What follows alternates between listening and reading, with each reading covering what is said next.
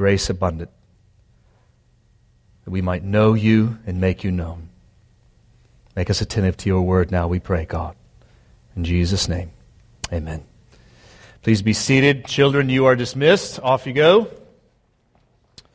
If I've not had a chance to meet you, my name is Nathan. We're working through the book of Philippians, and we will continue on. We're going to be there in verse 27. Verse 27, I hope that you all have drinking an extra cup of coffee for that 1 hour of sleep that you lost. I can see we already have a few casualties in the room. Folks didn't quite make it up. That's all right. It is a joy to open up God's Word to you, but before I do that, I just want to reiterate something that you heard Nick mention, not this coming Friday, but the Friday after that. We're going to have a men's night with Dr. Aiken. He's going to be preaching to us. He's the president of Southeastern Seminary.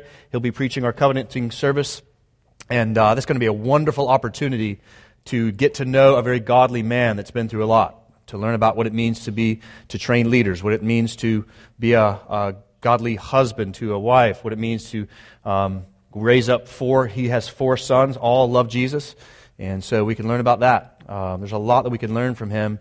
Very informal night. That'll be not this coming Friday night, the following one, so you'll want to make sure men and be there for that. We are here, as I mentioned, working through the book of Philippians, and in a way, in order to try to get us thinking about that passage, I would alert you to my office. Many of you have not been there. Some of you have. If you were to walk into that office, there's a lot of pictures hanging on the wall. But you would notice there's at least 2 pictures hanging on the wall that would maybe in some ways be related.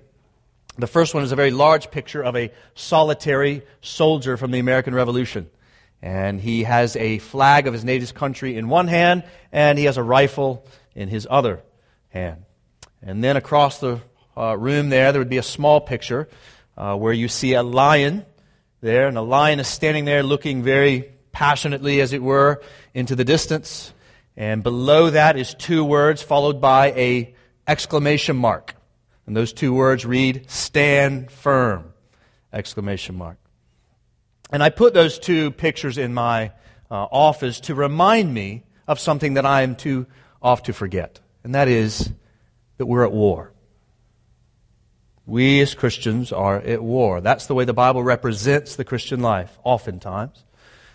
We think about the words of Jesus that said, He's sending us out as sheep amidst wolves. We think about the words of Paul that says to put on the armor of God every day. Think about the words of Paul who wrote to Timothy and said to be a good soldier of Christ Jesus. And then we think about this passage that we have today, Philippians chapter 1. I'm going to be dealing with verse 27, but I'm going to read down to 30, which we'll look at the next 2 verses next week. Only let your manner of life be worthy of the gospel of Christ, so that whether I come and see you or am absent, I may hear of you that you are standing firm in one spirit, with one mind, striving side by side for the faith of the gospel, and not frightened in anything by your opponents. This is a clear sign to them of their destruction, but of your salvation, and that from God. It has been granted to you that you, for the sake of Christ, that you should not only believe in Him, but also suffer for His sake, engaged in the same conflict that you saw I had, and now hear that I still have. So I mentioned we're going to be looking at verse 27 alone this morning, but I want you to notice something here. We've seen already that Paul is writing from prison. He's just finished telling us, back up in verse 21, that he's prepared to live for Christ and to die for Christ. And here there's a noticeable shift in the language. There's a shift from him talking about his own experiences into now beginning to address the church distinctly, directly. And you'll note the tone of his words, friends, could not be any more clear. As we read them, stand firm as one. Strive side by side for the gospel. You're engaged in conflict. You will suffer. If we weren't careful here, we might be led to believe this is a general speaking to his lieutenants just before they step off to battle. And in a way, that's not too far off. So I want to talk to you this morning about living in a manner that is worthy of the gospel. Or borrowing the kind of theme here, fight in a way that befits the glory of your King, Christian. verse 27. Living worthy of the gospel. That's the theme, that's the takeaway, that's the title. If you get nothing, grab that. Live in a manner worthy of the gospel. Let's think about that for a moment. First off, looking at verse 27 there, you should know, beloved, that word only, you see it there in verse 27, only, there's a shift in the conversation. That word only is not a throwaway word. In the original language, it has a level of force behind it. So Paul is beginning to transition his dialogue away from his situation to theirs. And he does so with a great deal of vigor. In essence, that only there, what it's saying in the original language is, it's saying, listen, church, just one thing. One thing. That's the sort of tone, that's what he's saying. One thing. Strive, have ambition for just one thing. Let your manner of life be worthy of the gospel of Christ. Another way of rendering that sentence, we could read it this way also. One thing, live as citizens of the gospel of Christ. Because he's going to talk about citizenship in chapter 3, verse 20, citizens of heaven. That word could be translated the same way there. So basically what Paul is saying to the church at Philippi is, listen, act like who you are. Have your lifestyle fit your passport. Don't conform to the patterns of the loves of this world. Be conformed to the love of the heavenly world in the gospel of Jesus Christ. So if you're investigating the Christian faith, you should know this is something that you should pay very close attention to. If you're evaluating the Christian faith, thinking about it, living a life worthy of the gospel of Christ is the most important thing to us as Christians. You should know that if you're evaluating the Christian faith, thinking about the Christian faith, living a life worthy of the gospel of Christ is the most important thing to us. The gospel of Christ, friends, is the story of our lives. That's the story of our lives. As we as Christians, we're trying to orient ourselves around that story. Because the reality is, right, we're all oriented by a story. All of us are. You are as well. All of us are oriented by the story. For you, that might be the story of your personal ambitions. It might be the story of the American dream. It might be the story of your accomplishments, your success, your notoriety, your fame, your influence, success, whatever it is. But for us as Christians, we are oriented by the gospel of Jesus Christ. That's the story we are attempting to order our lives by. You should know that as you think about Jesus and the Christian faith. So it says gospel there, friend, and so gospel means good news. So we believe that we are orienting ourselves by the story of the good news of Jesus Christ. And you should know that this story is not just truth for us, and maybe not as much truth for you. We understand it to be the truth. The one truth. Like gravity is truth. You can't decide whether or not you think it's true. It's not true for just one person and not for the other. Gravity is true for all people. So in the same way, we believe the gospel is truth. That Christ is the only way to salvation. And so we're orienting around ourselves around that reality, that story. And so we come here every single week to be reminded of that story, because like you and your story, we Christians can sometimes forget our story. It's sad, but it's true. Sometimes we forget the story of the gospel and the love of Christ. And we come here every week to be reminded of it. And so the call of Scripture to live a life that is worthy of the gospel, or to live as though we were citizens of the gospel of Christ, friend, is a call to you as well. You should know that. That's a call to all of us. That you would lay your life down and no longer live for your glory, but instead you would take up Christ and His glory. That you would be freed from your enslavement to sin. Through faith, by grace, you might come to know Christ, who is the ultimate joy. That's our prayer for you, friend. I hope that you will find Christ. You might be tempted to believe, though, when you hear this gospel of Christ, you might be tempted to believe, or maybe somebody told you, as even represented to you, that you have to kind of earn your forgiveness by your obedience. Maybe somebody shared that with you. You might even be led to believe that this verse right here, verse 27, is commanding that. You might be led to believe, friend, as you evaluate the Christian faith, that this verse, verse 27, is saying, make your lives good enough to be worthy of receiving the gospel. Maybe that's the way you read that verse. But friend, that's not what this passage is teaching. That's not what any passage in the Bible is teaching. There's no passage in the Bible that says that you have to earn the grace of God, because to earn grace is contradictory, right? Grace is unmerited. It's free. If you don't have a Bible, I'm going to show you verse 28 up on the screen here. But you see that this is not what that verse is teaching. It's not telling you to earn the gospel. He says there in verse 27, Paul does, to strive side by side for the faith of the gospel. And if you look right there in the very next verse, not frighten, verse 28, in anything by your opponents. This is a clear sign to them, that's the opponents, of their destruction, but of the Christians' salvation, and that from God. So when Christians act like Christians and advance the message of Christianity, the gospel, it is a clear sign that when they're advancing it, it's a clear sign of their possession of the gospel. It's a possession of salvation, not of earning it. You can't earn grace.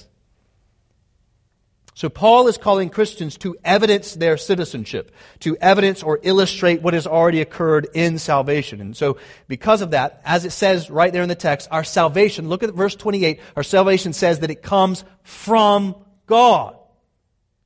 It doesn't come from ourselves. We see, as we also see at the beginning of this passage, in chapter 1, verse 1, back in the book of Philippians, up at the very top of this letter, we see that we who believe are all saints in Christ Jesus. Saints are not the elite of the church. Saints are those that have been made holy by Christ through faith. We are holy through Christ Jesus. We are not saints in ourselves. We're saints only in Christ Jesus, not by our good behavior, but by Christ's behavior on the cross and the resurrection. So God takes the story of the gospel and by grace He applies it to our hearts as we believe or have faith in the eternal realities of the gospel. And so maybe you're asking, okay, well then what is that gospel? You say that's what you're orienting yourself by. I know about Jesus, I've heard of Him. What is that gospel? What is that you Christians are orienting your lives around? What is that gospel? Well, here it is. The gospel is the good news of Jesus Christ, the one that was sent from God the Father, took on flesh, lived a sinless life, the life that we should have lived but did not. He obeyed when we did not obey. And so when He went to the cross, rejected by men, goes to the cross and dies, His death is different from our death in that it's an atoning death for those that believe. It's paying for sin. Even though sinners had done nothing but sinned against Him, His life was like a sacrifice for those that believe. He was crucified, buried in the tomb, and on 3 days He rose again to illustrate His triumph over life, or triumph over sin and death. And so those that repent of their sin and trust Jesus alone for salvation, they too can have the life that He had in the resurrection. They can be born again. And we receive that again by grace. Grace is receiving something we did not deserve. And this good news then changes the realities of our life. This is why we use the language as being born again. Our lives are done. They're dead. And we live for Christ now in His glory. That's the good news. That's the story that we want you, friend, to find and to live in light of. We appeal to you, friend, to trust Christ that you might become a citizen of heaven as well. And take up residence inside His people. To know Him and to delight in Him and live a life worthy of such a beautiful redemption, a beautiful love. And friends, that's our call as Christians. If you're a Christian, this is our call. We are called not to earn our salvation, but to evidence our salvation. To illustrate that it has already changed us, and to do so in a way that fits the infinite beauty of its reality. Paul is calling the church to become in practice what they are declared to be in truth. Live in a way, friends, that fits the beautiful story of redemption. Live in a way that fits the beautiful story of redemption, Christian. May the aroma of our lives smell the same as the intoxicating perfumes of the Prince of Peace. May our lives taste as delicious as our deliverer. That's what Paul means by living worthy of the gospel. He's saying that the story of our lives and the story of the gospel of Christ should look like they go together. Not just on Sundays, right? On Mondays and Tuesdays, and on Thursdays at 2:37. And at 8:30 when you wake up and you didn't get an hour and you don't want to go to church because you want to sleep. Then too. Live in a way that fits the glory of the gospel of Jesus Christ. The gospel is the story of Christ. Remember, Christian, the gospel is the story of Christ, who was rich yet came to be poor so that we who are poor might become rich in Him. That's the story of the gospel. We think about the story of the gospel. The one who was first, Christ, became last so that we that are last might become first in Him. That's the story of the gospel. The story of the gospel is the king, the one true king, became a pauper so that we who are paupers might come to know the infinite glory of our King. Oh, Christian, come to live in a way that is worthy of the infinite worth of the glory of Christ. Live in light of that. Live in light of that reality that you say has happened to you. And so, as a community of faith, as a church, then, if this is happening to us, and I believe that it has, if this is happening to us, then we ought to be a community that's compelling, right? Compelling to the world, compelling to those around us. The church should be a compelling community that has love abounding more and more, with knowledge, in all discernment, so that we might approve what is excellent. And so be pure and blameless. Evidence that we are pure and blameless. We would evidence the fact that we are filled with the fruit of righteousness that comes through Christ to the praise and the glory of God. That should be happening in the life of this church. We should be salty as Christians, flavorful, full of life, and full of light, since Christ is light, right? Our lives should be different than our neighbors, demanding a verdict. And so, Restoration Church, I beg of you, may we not live lives that are worthy of ants. May we live lives that are worthy of the King of Glory. He's worth it. He's worth it. Let's live lives that are worthy of the glory of Christ. I love how Pastor Charles Spurgeon puts this. He says, if God has called you to minister, don't stoop to become a king. So let's work from the gospel and be bold enough with the gospel to push it into the darkest corners of our city and the darkest corners of our world, exerting ourselves so courageously that we have nothing else to conclude than that the Spirit of Christ has so taken hold of us. Or as the great missionary William Carey said, may we expect great things from God as we attempt great things for God. Let us do that. And so one thing, Restoration Church, as we put this, Paul is calling Grace Church Philippi into these things. Remember, he's trying to confront some potential arrogance or pride or disunifying stuff that is bubbling up from within inside the life of the church. And he's calling them to remember the thing that they're united by. And so may we take heed. May we learn from Paul as he writes to this church. May we be the same way. May we live as though our lives have been changed by the gospel. And so you say to me, okay, Nathan, that's great, that's helpful. Can you tell me a little bit more what that looks like? I'd be glad to do that. We're going to look down at the rest of this verse here. The short answer to that question, what does it look like to live a manner worthy of the gospel? The short answer to that question is standing firm together in unity as we advance the gospel. Standing together in unity as we advance the gospel. So let's just parse that out. This is what it looks like to live in a manner worthy of the gospel. This is Paul's instruction to the church there in Grace Church Philippi, reminding them of where their unity is so that they would not have that unity fractured, that the gospel would advance through them there in the first church in Europe. So first off, look at verse 27 there, standing firm. What does that mean? And how might we learn from that to live in a manner worthy of the gospel? Only let your manner of life be worthy of the gospel of Christ, so that whether I come and see you or am absent, I may hear of you that you are standing firm. Friend, to stand firm is to love the gospel so much that you advance the gospel in the face of rival messages, no matter the cost to you. That's what it looks like to stand firm. When rival loves attempt to topple the King of Glory, you not only stand your ground, you push those enemies back. That's what it means to stand firm. A good image here would be the image of David and Goliath. David is standing firm in the face of Goliath. David was not passive when Goliath was cursing the armies of the living God. He stood firm in that he went out. The rest of the Israelites are too mindful of their own glory and the preservation of their own lives. David is glad to set his life aside in order to stand in the gap. That's standing firm. He was not immobilized by fear, the preservation of his own life. David stood firm by standing in the gap against the pagan Goliath, because he would not have the King of Glory's name tarnish. That's what standing firm looks like. It rejects passivity and it rejects luxury in favor of advancing the King of Glory. Standing firm, friends, doesn't wait to be asked to serve and advance the gospel.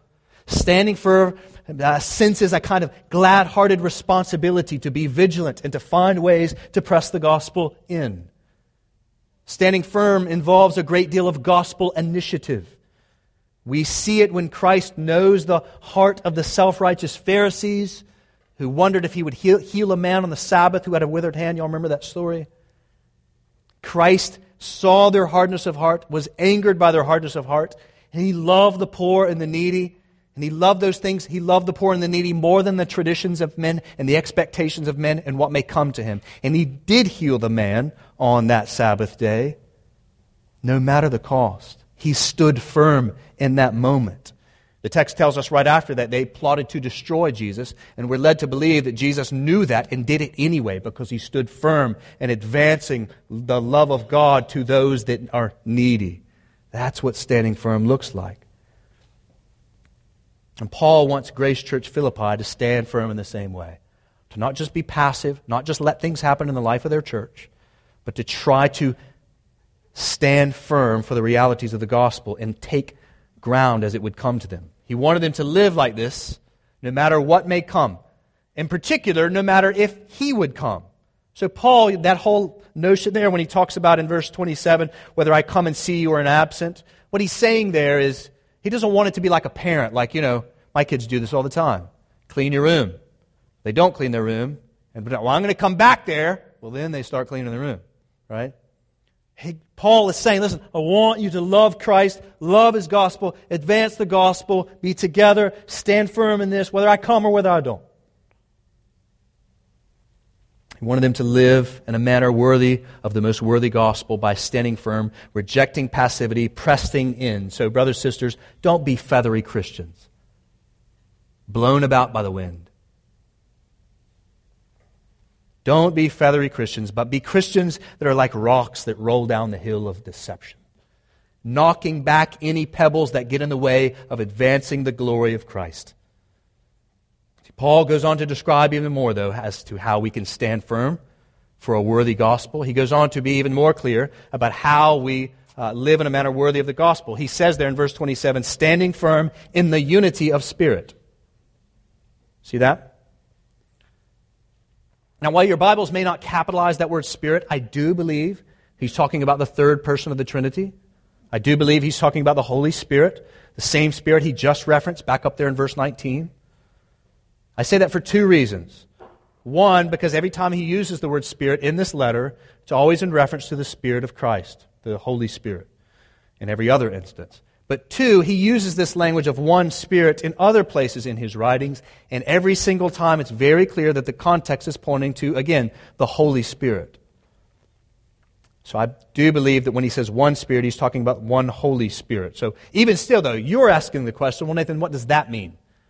To be of one in the Holy Spirit. Standing firm in that. Well, he means to be firmly rooted inside the collective benefits of Christ. Being firmly rooted inside the benefits of the collective benefits of Christ. So stand firm together as one church inside the one thing that is able to make you a people that are able to live as citizens of the gospel. Or to say it a different way, Paul is saying, don't be one in some other benefit. Be one in the benefit of the Spirit of Christ. Be together for the gospel. That's what he's saying. Be together for the gospel. Don't be together for the college students that happen to be Christians. We love college students. Glad you're here. We want more. Don't be together for the middle-class American families who happen to have the gospel. No. Be together just for the gospel. May that be the glue that keeps you together. Don't be together for a particular kind of music style. No, just be together for the gospel. Stand firm by being of one Spirit. That is, be together for the gospel that the Spirit unites us all inside of. Remember, Paul is trying to connect. He's trying to dive at these false sort of things bubbling up from within, and he's trying to remind them of where their unity is. I'm reminded as I was working through this passage of when we planted this church some 8 years ago. We went through untold conferences and we read books. And there was kind of a common refrain back then. I'm not sure how much is happening in the church planting world today, but what they told us is we needed to find a target group. It's not wrong per se, but they told us we needed to find a target group. They said, you're a middle class family, so go find a bunch of middle class families and unite them. Use that. Go find the college students. Go find some other kinds of thing that will have people to naturally begin to come together so that you can build a crowd as quickly as you can and then gospel them. That was the teaching. But here's the thing, guys. We rejected that counsel for one reason. We did not want to gather a church naturally. Have people come together for natural reasons and then happen to have the gospel. We wanted the church to come together supernaturally. Right? Supernaturally, by the power of the Holy Spirit, because we've got all kinds of different people from different places with different backgrounds and different interests and different lifestyles, but we are all together in the gospel, held together by the Spirit of God. We wanted to be held together and come together supernaturally. We didn't want to be, nor do we want to be, a church that is united in anything other than the Spirit of Jesus Christ and the gospel that He came to unite us in. That's it. And so, friends, if Restoration Church, if we found out tomorrow that Jesus actually didn't raise from the grave, there should be something about this church where our unity would begin to collapse immediately. Our unity should begin to fracture if we found the gospel to not be true. And if it doesn't fracture, if we found the gospel to be wrong, untrue, and we kept going, something's wrong.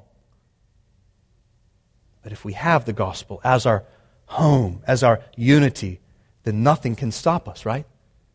Nothing can stop us. No weapon formed against us will stand. The gates of hell will not prevent our advance. But if we drift and no longer stand firm in the unity of the Spirit, and we start to be unified by some other gospel, not that there is another gospel, but if we start to be gathered, united under some other gospel, then we will begin to fracture from within and we will crumble. And we won't make it. And this happens, guys, every day. Churches close their door. I don't know what the numbers are, but they close their doors all the time because they began to be united in something else. And they got united over something else or someone else other than the gospel. And so this is why the first line of our covenant reads, that Bible verse, we will work together for the unity of the Spirit in the bond of peace. So we're going to talk about all kinds of things in the life of our church. We'll talk about singleness. We'll talk about marriage and family. We'll talk about, all kinds of other things. Manhood, womanhood. We'll talk about those things. But we are not united by those things ultimately. We are vigilant in standing firm in the one Spirit of Jesus Christ. And in that, we begin to live a life that's worthy of the gospel together. We stand firm by the unity of the Spirit. But we also stand firm by the unity of mind. Look there in verse 27. He goes on, standing firm in the unity, with the Spirit, one of the Spirit. We see there, and then also it goes on with one mind. So we stand firm in the unity of mind. What does that mean exactly? Well, friend, that is a very difficult thing to understand. The word there is for the same place we get our word soul or psyche. So it's the place we would find like a psychologist, right? We'd use that same word for a psychologist. And what does a psychologist do? Well, a psychologist is trying to understand the mind and how the mind is interacting with how we behave, right? That's what they do. Mind and behavior. So when Paul says that the church at Philippi should stand firm in one spirit with one mind, he means that we should stand firm in both the way that we think and the way that we live. See, when the Spirit takes up residence in the Christian, He takes over not just the thinking, but the living. When the Spirit takes up residence, He also takes up not just in the living, but in the thinking. Both. Now we may, instead of actually shifting with the winds of culture, whose values change from every passing generation, we are rooted, friends, instead in the old roads of godly wisdom that tell us to be who we are in Christ Jesus. That tell us what it means to really live. That's who we are. That's what we're striving together with. And so, in light of that truth, that's the one mind of thinking and living together, those important realities. We're going to be conformed. We're going to be tied around those things. So we may and do diverge in 1,000 other ways of thinking and living, but the Church of Christ should be of one mind when it comes to the most important questions of life. Now, for us, you say, what does that look like here, Nathan? How do you know that? What does that look like? There's a lot of things as to thinking and living. Well, for us, it's those two documents we go back to because they're so important.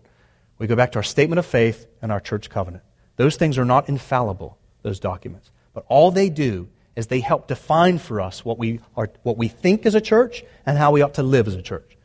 That's what they do. They just try to make that clear. And all it is just Bible verses put together.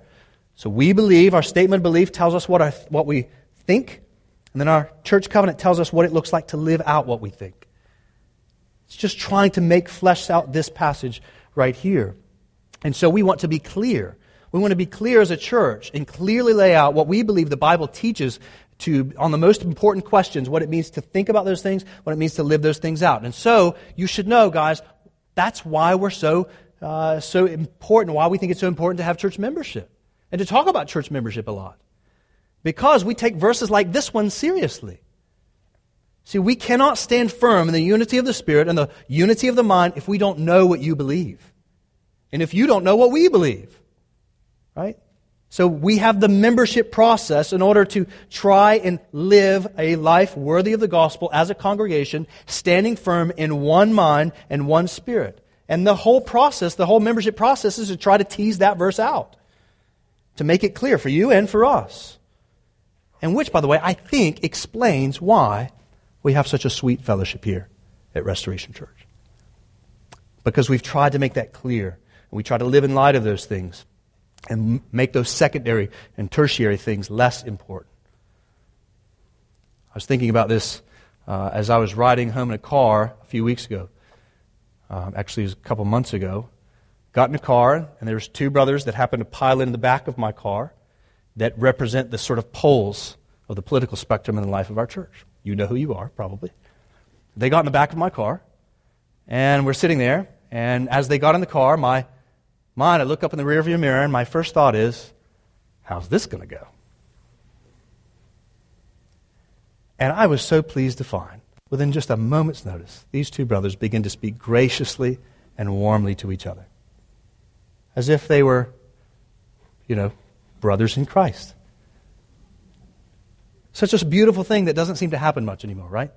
But it happens here because I think we're trying to make this one spirit, one mind stuff so clear. And so they're united in that. And so we as a church, we don't get this right all the time, but we try. This church, I think, is united in the most important things. And because of that, we can fellowship, I think, with great joy, even if we disagree on, say, immigration policies or on things like global warming or things like whether grace precedes faith or faith precedes grace. We might disagree on that important reality, but we're still together for the gospel. And because of that, we're able to enjoy fellowship together in unity because we've made that stuff so clear. And guys, I think this is important to be of this unity in these most important realities, one spirit, one mind, standing firm in that. I think that's always important. It seemed to be important to Paul as he's making these truths known to Philippi. But I think in our day, in particular, this is even more significant because it's more and more likely. It seems like things are fracturing and communities are beginning to factionalize more and more. Where we can't have conversations of meaningful weight, it's difficult to do that. And so we here in the church can stand out against the tide by having strong convictions about the most important realities and hold those other things less significant and still be able to converse and enjoy fellowship with one another.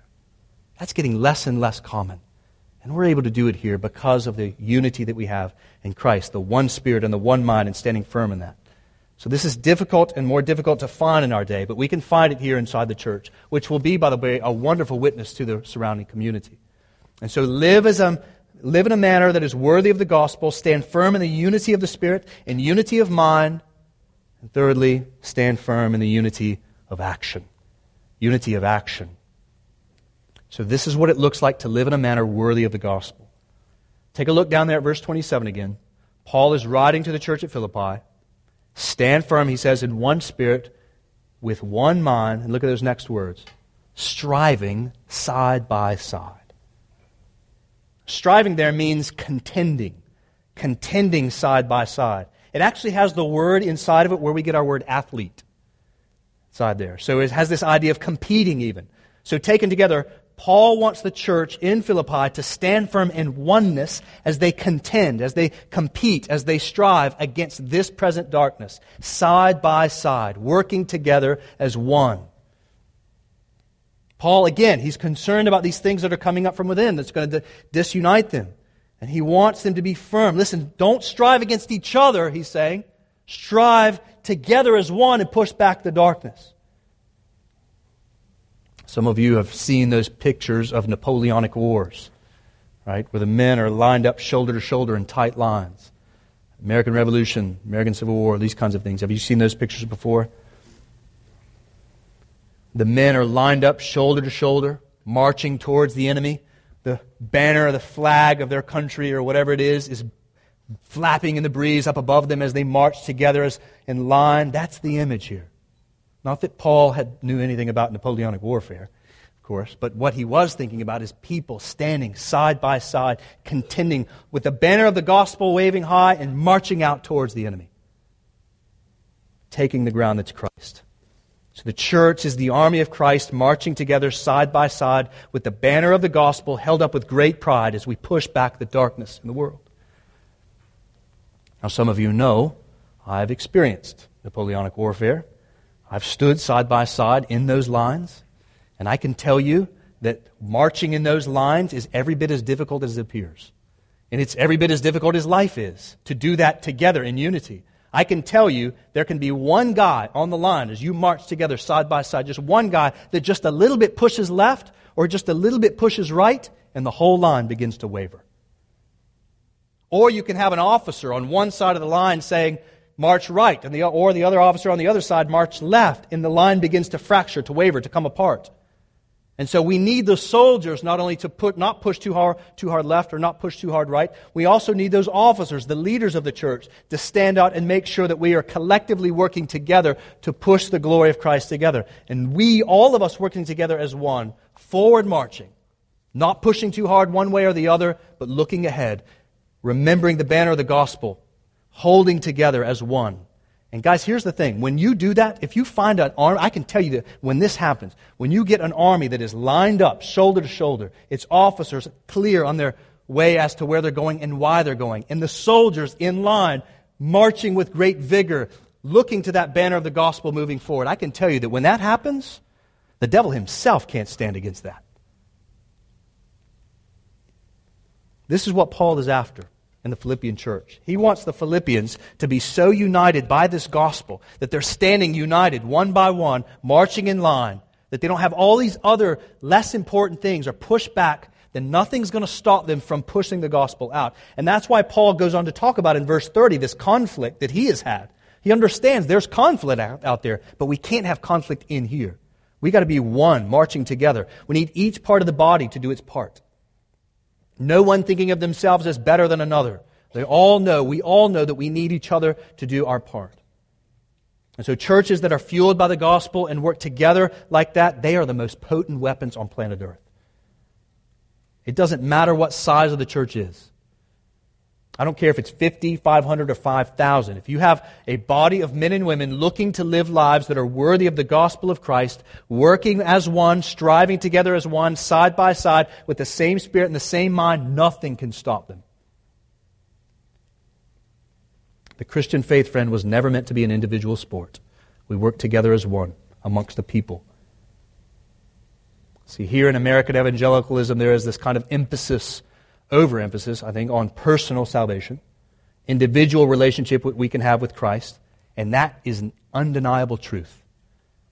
And I'll even say more than that. It's more than an undeniable truth. It's a good truth that we can individually know Christ. But friend, that is far from a complete definition of the Christian life.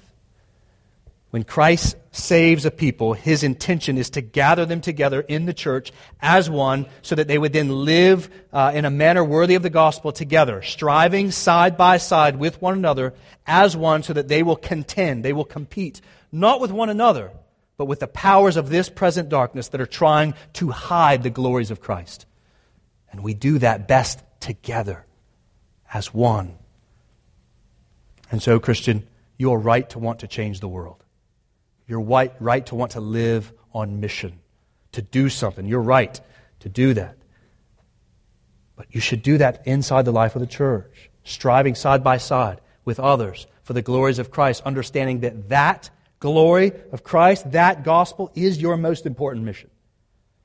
Striving side by side with others for the sake of the gospel in the world. And so, the effectiveness of your individual life in that mission will be to the degree that you involve the church. They are the people Paul is writing to here, right? Let's not forget that. This passage, this letter is to a local church.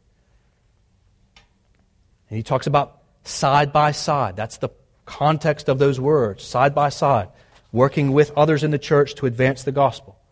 Too many people, though, I think, see the church as something, at best, just kind of something that slows them down. Or some people see the church as something that's just not really that important. And so they just sort of, the church gets the leftovers. Well, listen to C.S. Lewis's take on this in his book, Screwtape Letters. Basically, this book is the game plan of the kingdom of darkness, Lewis's letters. It's a senior demon writing to a younger demon in training. The senior demon is showing the younger demon how to defeat the enemy, which the enemy, of course, is Christ and his people. So that's the context. Listen how he explains to defeat the enemy. Quote, this is a demon writing to another demon, keep him, the Christian, from others who belong to the enemy, from other Christians. Don't try to have him say no to fellowship. Instead, have him say yes to everything else. And when the enemy, Christians, when the enemy stirs his heart about being part of a church community, whisper that he can get more involved as soon as his schedule opens up. And if he does get time with believers, don't panic. Work with our fellow demons to keep the conversation shallow. Whisper to him that he's the only one with weak faith, and that if he says something, he's going to feel out of place. Don't let any of them ask how he's doing. And especially, don't let any of them pray for him, because that's how I lost Peter. Do you remember Jesus said he was praying for Paul, or praying for Peter because the devil wanted to sift him? So if you're a follower of Christ and have kept your distance from the church, either because you've had a bad experience with the church, maybe you're nervous to engage the church, to be more side by side, or because you just didn't think the church was that important, can I just encourage you to move closer into the life of the church? Take up your line. Take up your place on the line. Strive side by side. Live a life worthy of the gospel by striving side by side with others in the church as we take the gospel to our neighbors and the nations. And if you're a member of this church and you are only giving this church the leftovers of your life, well, let me encourage you to take up a place also in the line and stand with us as we march inside the love of Christ. Carry that to the world. This is the place, Christian, you should know. The church is the place God intends to grow you the most. Through the life and ministry of the church, striving side by side. I've got a premarital counseling session this afternoon. I have to explain this every time in premarital counseling. Listen, I know that, you think she's beautiful and amazing, but listen, what's going to happen? She is beautiful and amazing, but here's what's going to happen. You're going to move in with each other, and all kinds of stuff's going to happen. Right? That's what happens when we move a little closer to each other. It's harder, but it's better if we stride side by side together. Together. For the many of you that are striving, I just want to encourage you. We have so many people in the life of this church that are striving side by side for the life and the glory of Christ in the gospel. I want to encourage you to keep going. God has done and will do great things through this ministry as we continue to labor together for the faith of the gospel, which is the next and final illustration as to what it means to live in a manner worthy of the gospel. We said that it's standing firm, and we said it's standing firm in the unity of the Spirit, unity of mind, unity of action, as the church standing side by side, striving together. But lastly, we see standing firm in the unity of the advancement of the gospel. Standing firm in the unity of the advancement of the gospel. Here we see the aim of the church in action. Paul, we have to remember what he's up to. He wants to see the gospel advance. That's why he's in prison. He doesn't want church at Philippi to get bogged down. He wants to see them go. So we have to remember that we not only live in a manner that is worthy of the gospel ourselves, the church at Philippi shouldn't, we shouldn't, but we work together for the faith of the gospel in others. That is, we are not only living this out on our own and in the church, we want to see others come to enjoy the faith of the gospel as well. And so we know that's what Paul means. We know that's what Paul means because the sentence goes on to talk about not being frightened by opponents. That then assumes that the church strives together, side by side, as we advance, speak the gospel to the world. And isn't this, friends, what Jesus commanded us? He said to His disciples right before He ascended to go to the Father, "Go therefore and make disciples of all nations, baptizing them in the name of the Father and the Son and the Holy Spirit, teaching them to obey all that I have commanded you, and lo, I will be with you to the end of the age." This is Christ's great command. And so, Restoration Church, what do you say we do this? What do you say that we strive side by side, advance the gospel into our city, into our communities? What do you say we do this? Give ourselves to this. We've already been doing this. I thank God for that. But we've got to work together to bring about the faith of Christ in our own community as we strive side by side. Not just for ourselves. Let us not exist just for ourselves, but for our neighbors and for the nations. Let's make disciples. Let's be bold. Let's strive together. Let's stand firm. I don't know if you've noticed this, Restoration Church, but it's been a little while since we've baptized a new believer. I hope that bothers you. It bothers me.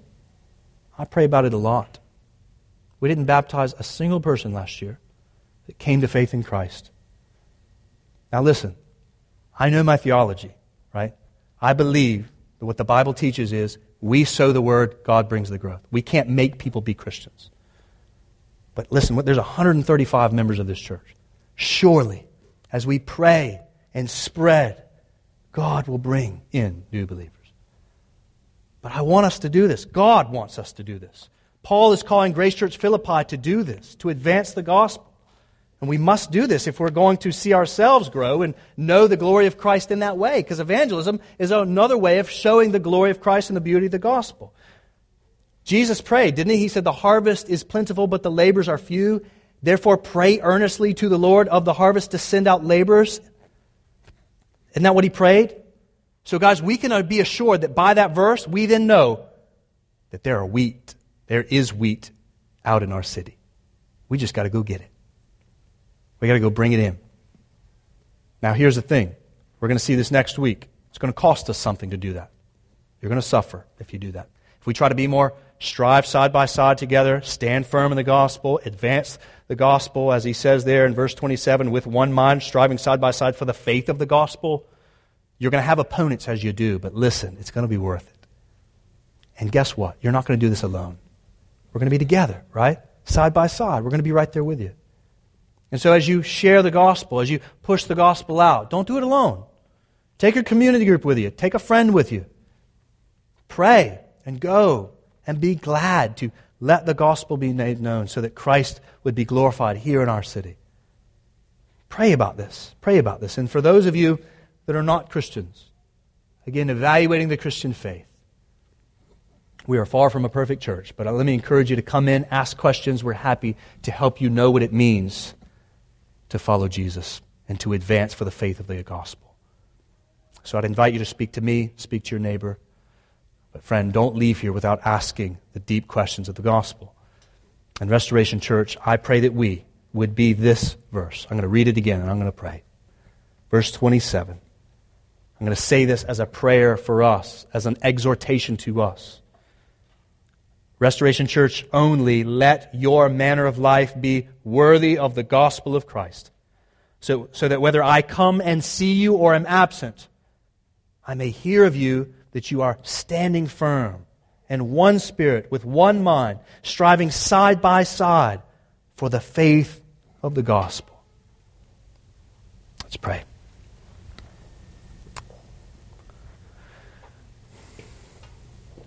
Father, thank you for this passage.